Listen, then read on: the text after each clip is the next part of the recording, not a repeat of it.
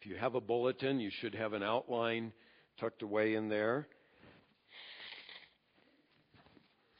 And we're in John chapter 8. There are printed messages at both exits you can grab.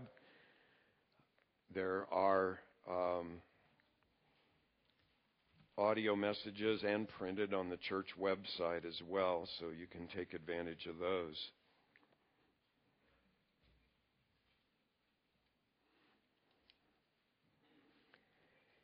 I'm going to read verses 37 to 47 in John chapter 8. Jesus is speaking here. I know that you, the Jews he's talking to, are Abraham's descendants, yet you seek to kill me because my word has no place in you. I speak the things which I have seen with my Father. Therefore, you also do the things which you heard from your father. They answered and said to him, Abraham is our father. Jesus said to them, if you are Abraham's children, do the deeds of Abraham. But as it is, you're seeking to kill me, a man who has told you the truth, which I heard from God. This Abraham did not do. If you're doing the deed, or you are doing the deeds of your father, they said to him, we were not born of fornication. We have one Father, God. Jesus said to them, if God were your Father, you would love me. For I proceeded forth and have come from God. For I've not even come of my own initiative, but he sent me. Why do you not understand what I'm saying? It's because you cannot hear my word. You're of your father, the devil, and you want to do the desires of your father.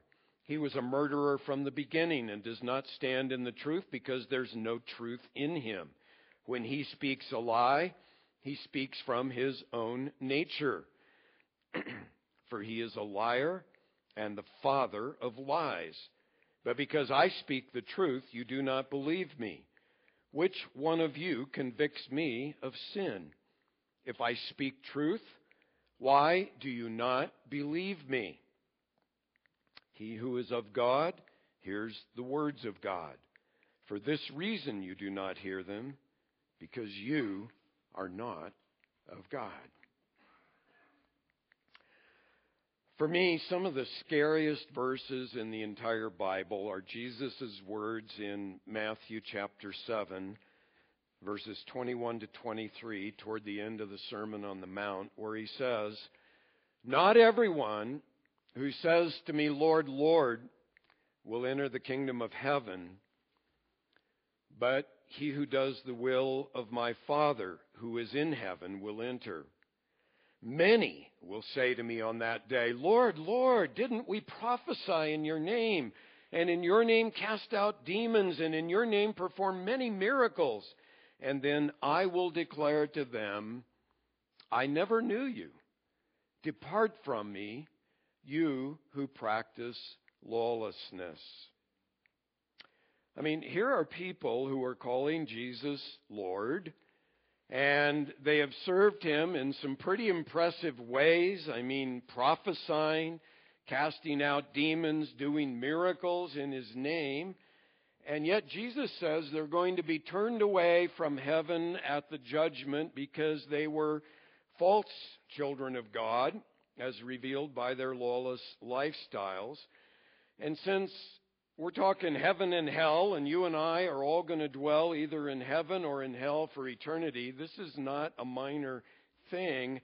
You want to make absolutely sure that you are a true child of God and not a false child of God, one who is going to heaven and not to hell. Now, in our text, to pick up the context again, as we saw last week in verses 30 and 31, there were many who professed faith in Christ, but it was not genuine saving faith. And we get a first hint of that in verse 33 when they boast that they are trusting in their lineage, in their Jewish heritage for right standing with God. And they mistakenly thought, well, we're not pagan Gentiles, we're Jews, so we're good to go.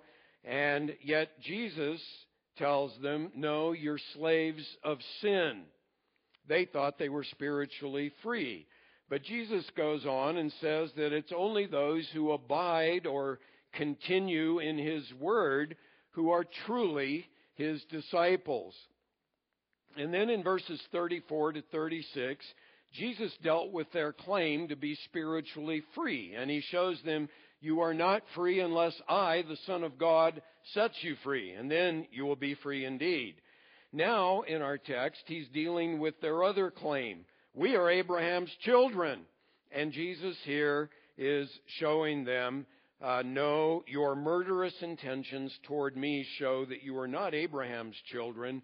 You are, in fact, children of the devil, which I'm sure would have hit them like a blast, to tell these self-righteous Jews that. But Jesus is here teaching what He teaches elsewhere, and that is that conduct always stems from one's nature. Good trees produce good fruit. Bad trees produce bad fruit. Children of God, because they have a new nature, produce good deeds. Children of the devil, because they do not produce bad deeds. But having said that, I have to say, it's not quite so easy on our part to distinguish, because every one of us has met some unbelieving people. Maybe they even just flat out say, I don't believe in God or in Christ, and yet they're good people. I mean, put good in quotes, but they are the kind of people you want for neighbors. They're kind. They treat others well. They may volunteer at the soup kitchen, They give to charity. They're good people in the human sense of the word. And then, on the other hand, we all know some people who they can give a pretty clear testimony of their faith in Christ. They can outline the gospel for you very clearly and make it clear exactly what is required to have eternal life by believing in Christ. And yet, they've done some pretty horrible things. Some of them even are in prison. I write to some of them. I got about 4 or 5 prisoners that I write to regularly. And after they made professions of faith in Christ, in some cases, they did these things that ended them in prison time. So, bottom line, only God knows the human heart truly, and we can guess, but we need to always be a little tentative when we're trying to determine, well, who is a child of God and who is not. And we don't even know our own hearts that well. I mean, sometimes don't you have the experience of fluctuating between really loving the world and loving God? And 1 John 2:15 says those are mutually exclusive. You can't have both. And yet sometimes the things of the world lure us, and we're wanting them and going after them, even as children of God. And so, again, to the best of our ability, we need to apply the tests that we're going to look at here in our text, first to ourselves, and then as you're helping someone else who you're discipling, and I hope you're all involved in trying to help someone else grow in Christ, help them to apply these tests to themselves.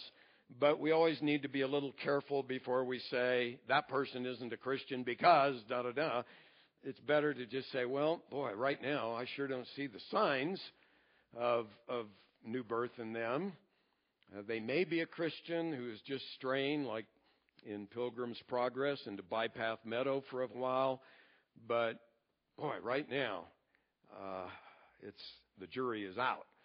But here's the principle of our text, and that is false children of God follow Satan and his evil deeds because they have not been born of God. And by way of contrast, true children of God love Jesus and they obey His word, and the reason is because they have been born of God. And so we'll see here a number of characteristics of both false and true children of God, let's look at the false first. False children of God think that they're following God, but they're actually, Jesus says, following Satan and his evil deeds because they have not been born of God.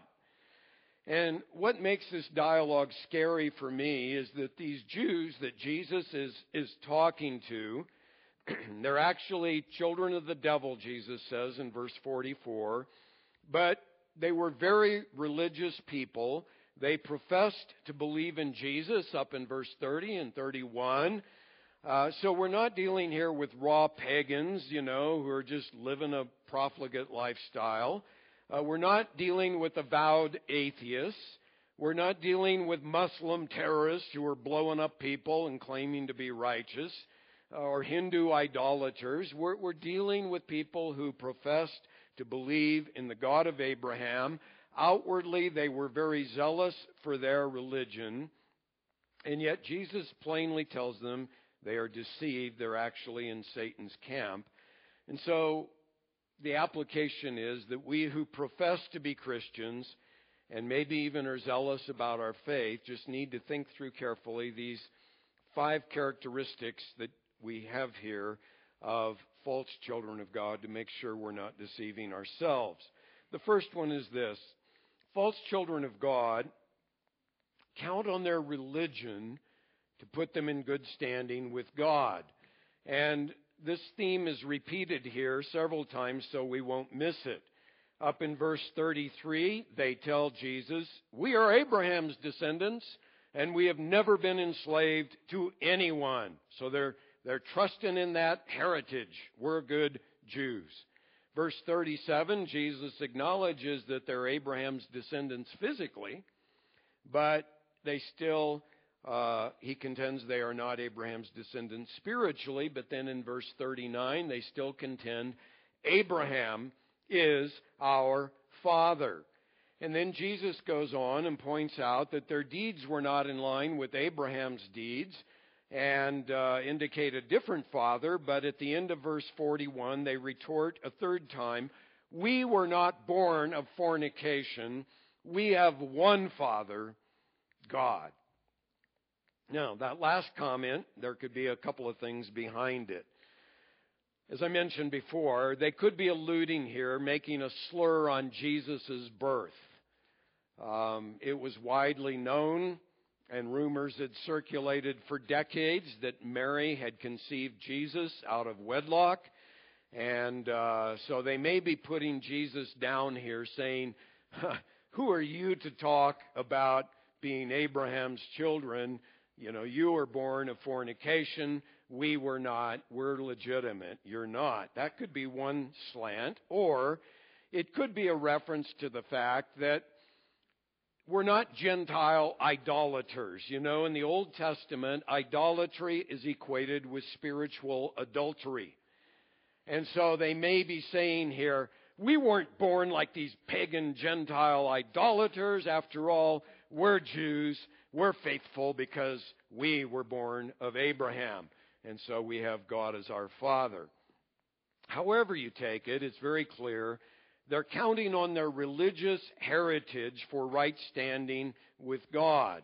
And I think we have a good example of that in the Apostle Paul. You remember that he says in Philippians 3, he outlines his Jewish pedigree. Born of the tribe of Benjamin. On the 8th day I was circumcised, and I'm a Pharisee of the Pharisees, a Jew of the Jews, and as to the law, blameless. And he goes on with his heritage, and then he says, but since I met Christ, that's a pile of rubbish. He just writes off the whole thing and says that it's faith in Christ that saves us. And Paul wrote in Romans 2:28 and 29, "For he is not a Jew who is one outwardly, nor is circumcision that which is outward in the flesh, but he is a Jew who is one inwardly, and circumcision is that which is of the heart, by the Spirit, not by the letter, and his praise is not from men, but from God." Or a similar verse in Galatians 3:7, he says, "Therefore be sure it is those who are of faith who are the sons of Abraham. So, here's how we apply this. It's a great blessing to be born to Christian parents and to be reared in the church, as I was, and I thank God for that. But that blessing only increases your level of accountability on Judgment Day if you don't come to saving faith yourself, repent of your own sins, and really walk with the Lord. Respond to the gospel, in other words. And if you don't, you've been given more light than the kid born over in Afghanistan. And so that's a scary thing about that. You've got to respond to the gospel personally if you have been exposed to it. The second characteristic of these false children of God, they're deceived into thinking that they're children of God, but Jesus says their actions actually show them to be children of the devil. See, these Jews claim that Abraham and God were their spiritual fathers, but they're blind as to who their real spiritual father was. Jesus plainly says it's the devil. In response to their contention that Abraham was their father, in verse 39 and 40, Jesus says, if you're Abraham's children, do the deeds of Abraham. But as it is, you're seeking to kill me, a man who has told you the truth, which I heard from God. This Abraham did not do. And then in response to their claim that their father is God, Jesus in verse 42 again gives the test of behavior. He says, if God were your father, you would love me, for I proceeded from God proceeded forth and have come from God, for I have not even come on my own initiative, but he sent me. And so the anomaly is, on the one hand, they're claiming to be true children of God and of Abraham, and on the other hand, they're trying to kill the very one who came from God and whom God sent to be the Savior of the earth. And so their actions reveal their true nature, that they're not children of God at all, they're children of the devil.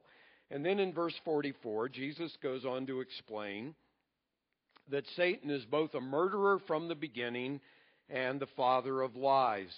Satan murdered the entire human race when he lied to Eve and said, well, God hasn't said such and such. And when she fell into sin, the curse of death came on all of Adam's descendants. And so Satan is both a murderer and a liar. And since these Jews are seeking to murder Jesus, and in verse 55 he calls them liars, he's saying, you're just reflecting your father's nature. We have a saying, well, he's a chip off the old block, or like father, like son. Well, that's what Jesus is saying here of them. They thought they were the righteous ones. They thought Jesus was the liar and the deceiver. But here's the hard question. Again, in applying this, we all need to ask, whose child do my actions reveal me to be? And there are many, many tests of that in the New Testament, but I'm just going to limit myself to the two in verse 44. Murder and lying. You go, wow, well, at least I'm off the hook on the first one. I've never murdered anyone, and I'm not trying to, and I'm not even thinking about murdering anyone, but not so fast, because Jesus said in the Sermon on the Mount, Matthew 5:21-22, you have heard that the ancients were told, you shall not commit murder, and whoever murders shall be liable to the court. But I say to you that everyone who is angry with his brother shall be guilty before the court. And everyone who says to his brother, you good for nothing, shall be guilty before the Supreme Court. And whoever says, you fool, shall be guilty enough to go into the fiery hell. Whoa. Does that convict anyone? Jesus is saying that if you've got a serious anger issue, at the very least, according to Paul in Ephesians 4:26 and 27, Paul says if you're not dealing with your anger there, the devil gets a foothold in your life. That's the best case scenario. The worst case scenario is you're not a true child of God. I mean, anger is not a minor, it's just kind of my fault. No, it's a serious, serious sin. And we have to judge our anger if we are children of God. I know it's a battle for some, and it'll be a lifelong battle for some. I know godly men who battled their anger all their lives. Francis Schaeffer was one, and he admitted that. But he battled it. He fought it. He hated it. He wanted to overcome it. That's the point. All right, let's look at the other one there, lying. Jesus says of Satan in verse 44, he does not stand in the truth because there is no truth in him. Whenever he speaks a lie, he speaks from his own nature, for he is a liar and the father of lies. And again, you have to be committed to being a person of truth. And it's easy to sit in church and say, oh, yeah, I believe in the truth, and I'm trying to be truthful. The hard thing is, when it's to your disadvantage to be truthful, are you truthful? When it's going to make you look bad to be truthful, are you truthful? And another test is hypocrisy, because hypocrisy is really lying. Hypocrisy is where you look at a church, and then you go home and you scream and yell at your wife and kids, and you totally live opposite to what you live when you're around the Christian crowd. That's lying. Now, I'm not saying you should scream and yell at the Christian crowd, of course. I'm saying you ought to deal with your sin and live consistently in both places, In other words, be a person of love and peace and patience and all of those qualities in both places. So, first of all, he says, then false children of God, they count on their religion, not on Christ, to put them in good standing with God. Secondly, they're deceived into thinking they're children of God, but their actions show that they're not. Thirdly, false children of God seek to eliminate Christ and His Word from their lives because they don't want to hear the truth about their sin. They're trying to kill Jesus because in verse 37, he says, my word has no place in you. And then in verse 40, he tells them, but as it is, you're seeking to kill me, a man who has told you the truth. Told you the truth, which I heard from God, and this Abraham did not do. And then in verse 45, Jesus adds, but because I speak the truth, you do not believe me. Now, why not? Well, we saw back in John 3, those who are in the darkness don't like to come to the light because it exposes their evil deeds. And Jesus, speaking the truth, exposed their sin. And rather than dealing with their sin, they're trying to eliminate the messenger. And that's a very common thing. Now, again, please keep in mind, we're not talking here about atheists and agnostics and people who are anti-God. These are the religious crowd. To put it in modern terms, these are the church members. Some of them are the church on the governing board of the church. Some of them are in the ministry because these are the Pharisees who were the teachers of Israel, the Bible teachers and so on. And so you have to ask, well, how then do professing Christians today try to eliminate Christ and His Word from their lives? And there are several ways. One, let's take so-called liberal Christians, and I hate to put the two words together because J. Gresham Machen wrote a book called Christianity and Liberalism, and he argued they're two separate religions, and he's really right. But they often get rid of the Word by undermining its authority, by saying the Bible's full of errors and we can't trust it. Often they start with the early chapters of Genesis, say those aren't history, and that way they can believe in evolution. They move on to eliminating all the miracles in the Bible. Well, that was an ancient culture, and they were gullible, and they believed in a world of fairy tales, but we now, with modern science, know better. So they get rid of the miracles.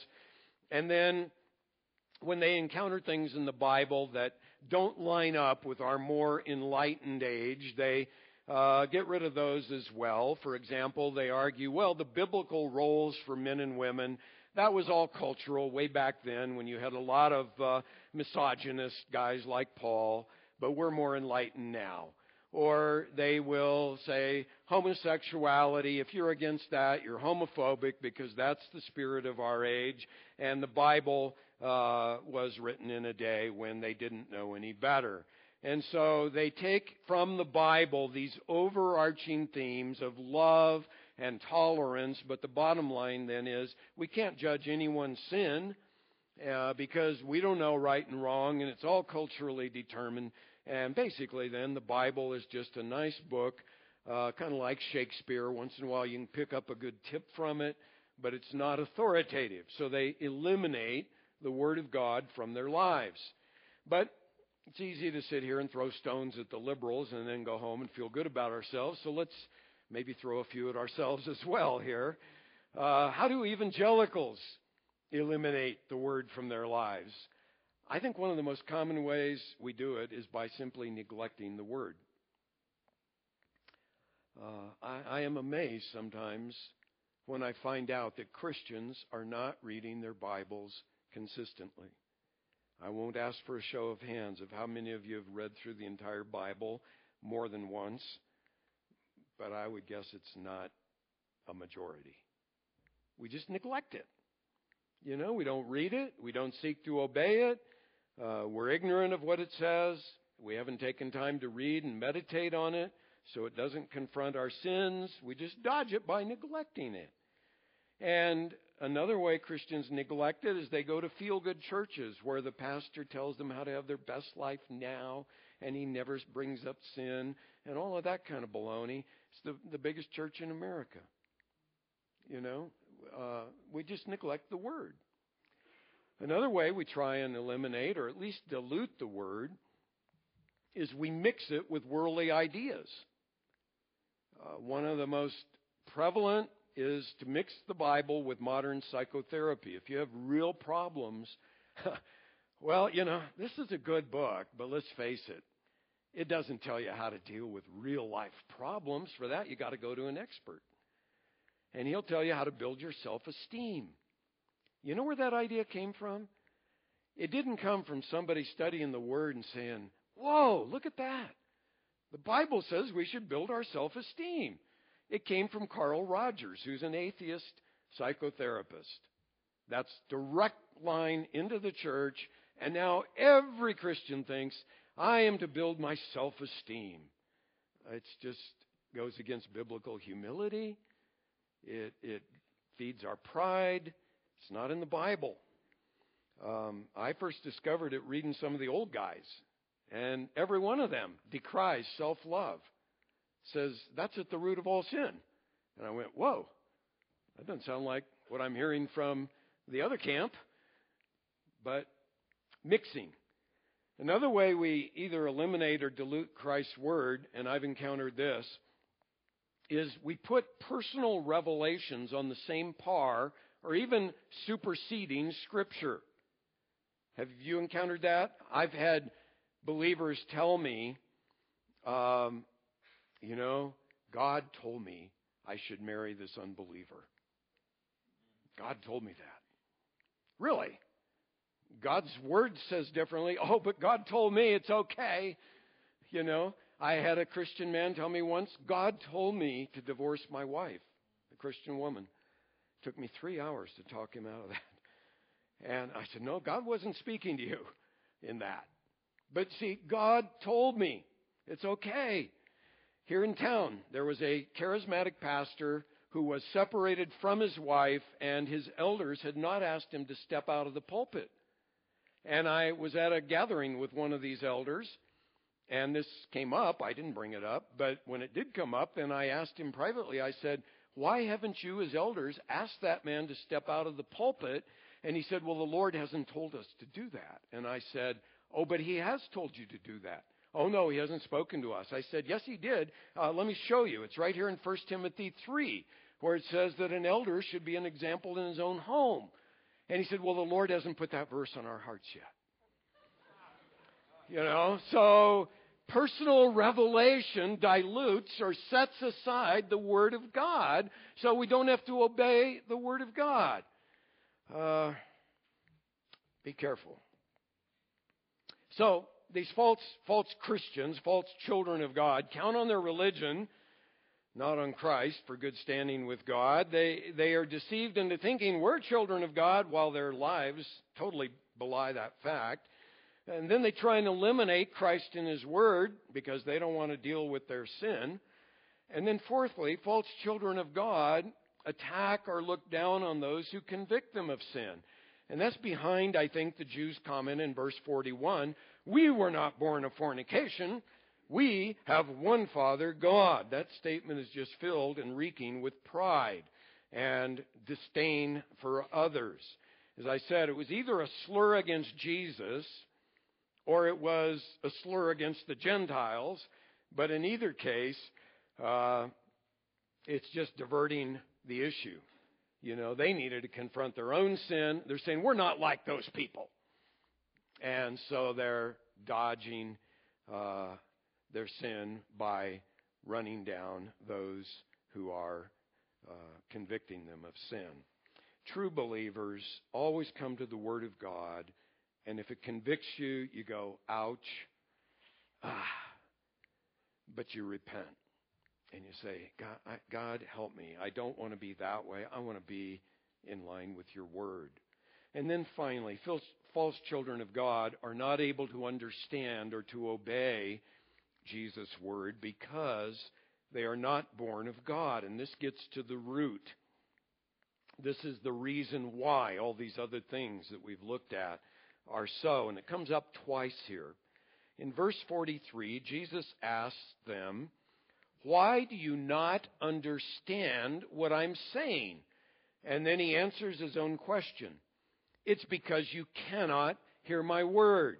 Now you'll notice he does not say it's not because you do not hear my word. He says it's because you cannot hear my word. It's the Greek word dunamai, which means that you don't have the power or the ability to obey my word. It's a question of inability. And then in verse 46, Jesus asks, which of you convicts me of sin? If I speak truth, why do you not believe me? And then again, he answers his own question in verse 47. He who is of God hears the words of God. For this reason you don't hear them, because you are not of God. In other words, they're not born of God. And the Bible is clear that because of sin, unbelievers cannot do anything pleasing to God. Romans 8, chapter 8, verse 8 says that. The Bible says that unbelievers are unable to comprehend or understand spiritual truth, including the gospel. 1 Corinthians 2:14, 2 Corinthians 4:4 both say that. And yet, at the same time that they are spiritually incapacitated, God holds them accountable and responsible for their sin. And I know what you're thinking. That's not fair.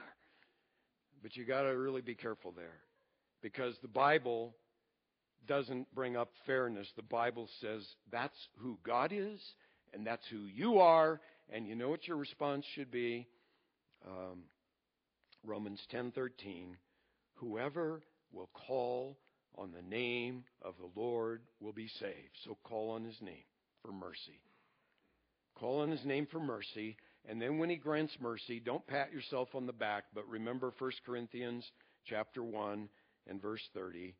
But by his doing, you're in Christ Jesus. It was God that worked in you. And he's the one who gets the praise and the glory.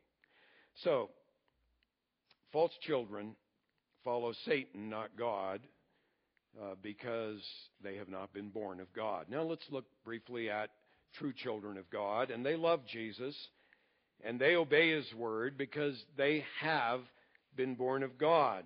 So we're contrasting them here with these false children of God. And I can only hit these very quickly, but just 4 marks of true children of God. First of all, true children of God give God's word the primary place in their lives. And here I'm flipping verse 37 on its head.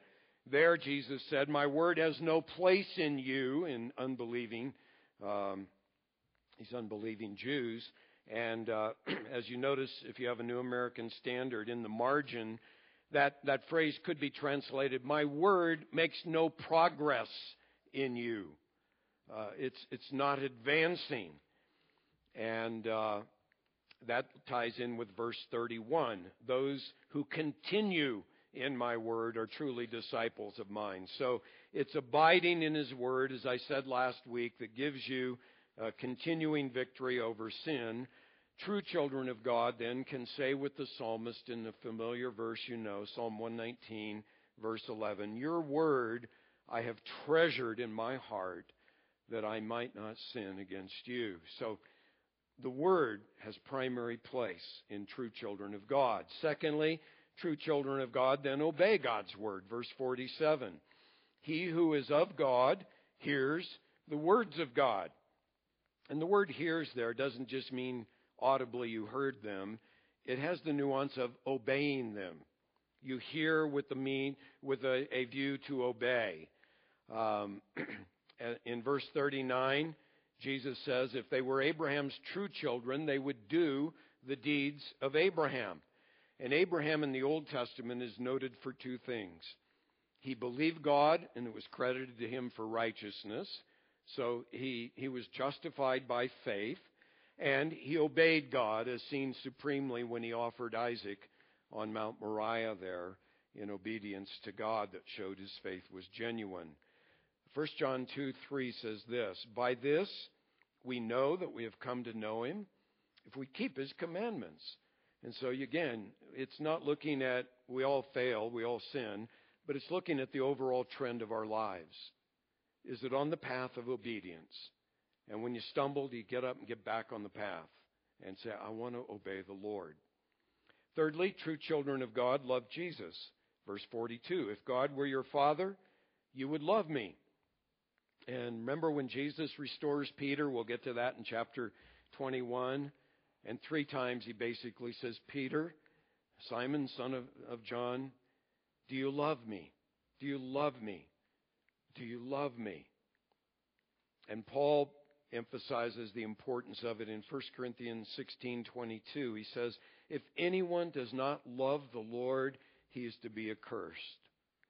Now, you have to define biblical love. It's not primarily a feeling, because we get people, oh, how I love Jesus, and I felt really good. If love is based on feelings, Marla and I would not have been married for 40 years today. Love is a commitment that seeks the highest good of the one loved. Now, feelings are involved. I feel very deeply about her often. But that's not the basis. The basis is a commitment to seek that person's highest good. In the case of loving Jesus, you're committed to seeking his glory, his honor, to make him look good with your life so that others say, you serve a wonderful Lord. That's the commitment. And you make that commitment just as you do when you stand to exchange your marriage vows. And you love Jesus enough to forsake your sin because you know that sin dishonors him. And you want him to be honored. That's your commitment.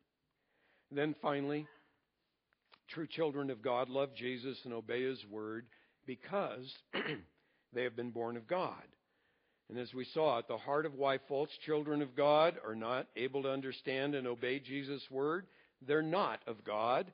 And the flip side, in verse 47, Jesus says, he who is of God hears the words of God. And he means the one who is born of God, as we saw back in chapter 3. The reason that we now love God and obey his word is he caused us to be born again to a living hope through the resurrection of Jesus from the dead. We have a new nature now that wants to follow him, and the Spirit of God, by his grace, now dwells in us. And as Paul says, he opens to us the treasures of Christ and who he is to us. And so the reality of the new birth is what distinguishes true children of God from children of the devil, false children of God. In 2 Corinthians 13:5, Paul says this, test yourselves to see if you are in the faith. Examine yourselves, or do you not recognize this about yourselves, that Jesus Christ is in you, unless indeed you fail the test? Now, there's a balance here. Some by nature go too far, and they are so introspective about it that they can never have assurance of salvation because they're always examining every motive and everything, and they just get consumed with it, and that's out of balance. I don't want you going there. On the other hand, there are some who maybe by nature, they're so glib and happy-go-lucky, they never bother to look inside at all. They just kind of blow off sin and keep rolling along in their lives and never stop to really think, wait a minute, how am I doing here? What am I doing? And why? And so there's a balance that I want you to have. But the point is, true Christianity is a matter of the heart before God. And Paul does say, examine yourselves. And the most tragic thing in the whole universe would be to stand before Jesus someday and hear him say those awful words, I never knew you. Depart from me, you who practice lawlessness. So my heart this morning is I want every one of you to make sure, by God's grace, I am a true child of God through faith in Jesus Christ alone. Father, I pray that you would help us to have the balance we need in these important matters. I pray if anyone here is your true child and they've been defeated by sin, that you would lovingly put them back on the path and help them to be restored as you restored Peter. On the other hand, if some are here and they're like Judas, I pray that before they go too far, you would turn them around and bring them to repentance and genuine faith, that they would not face your eternal judgment. Thank you that salvation is your gift, free to all, and it's received by faith alone because of your grace. We thank you in Jesus' name. Amen.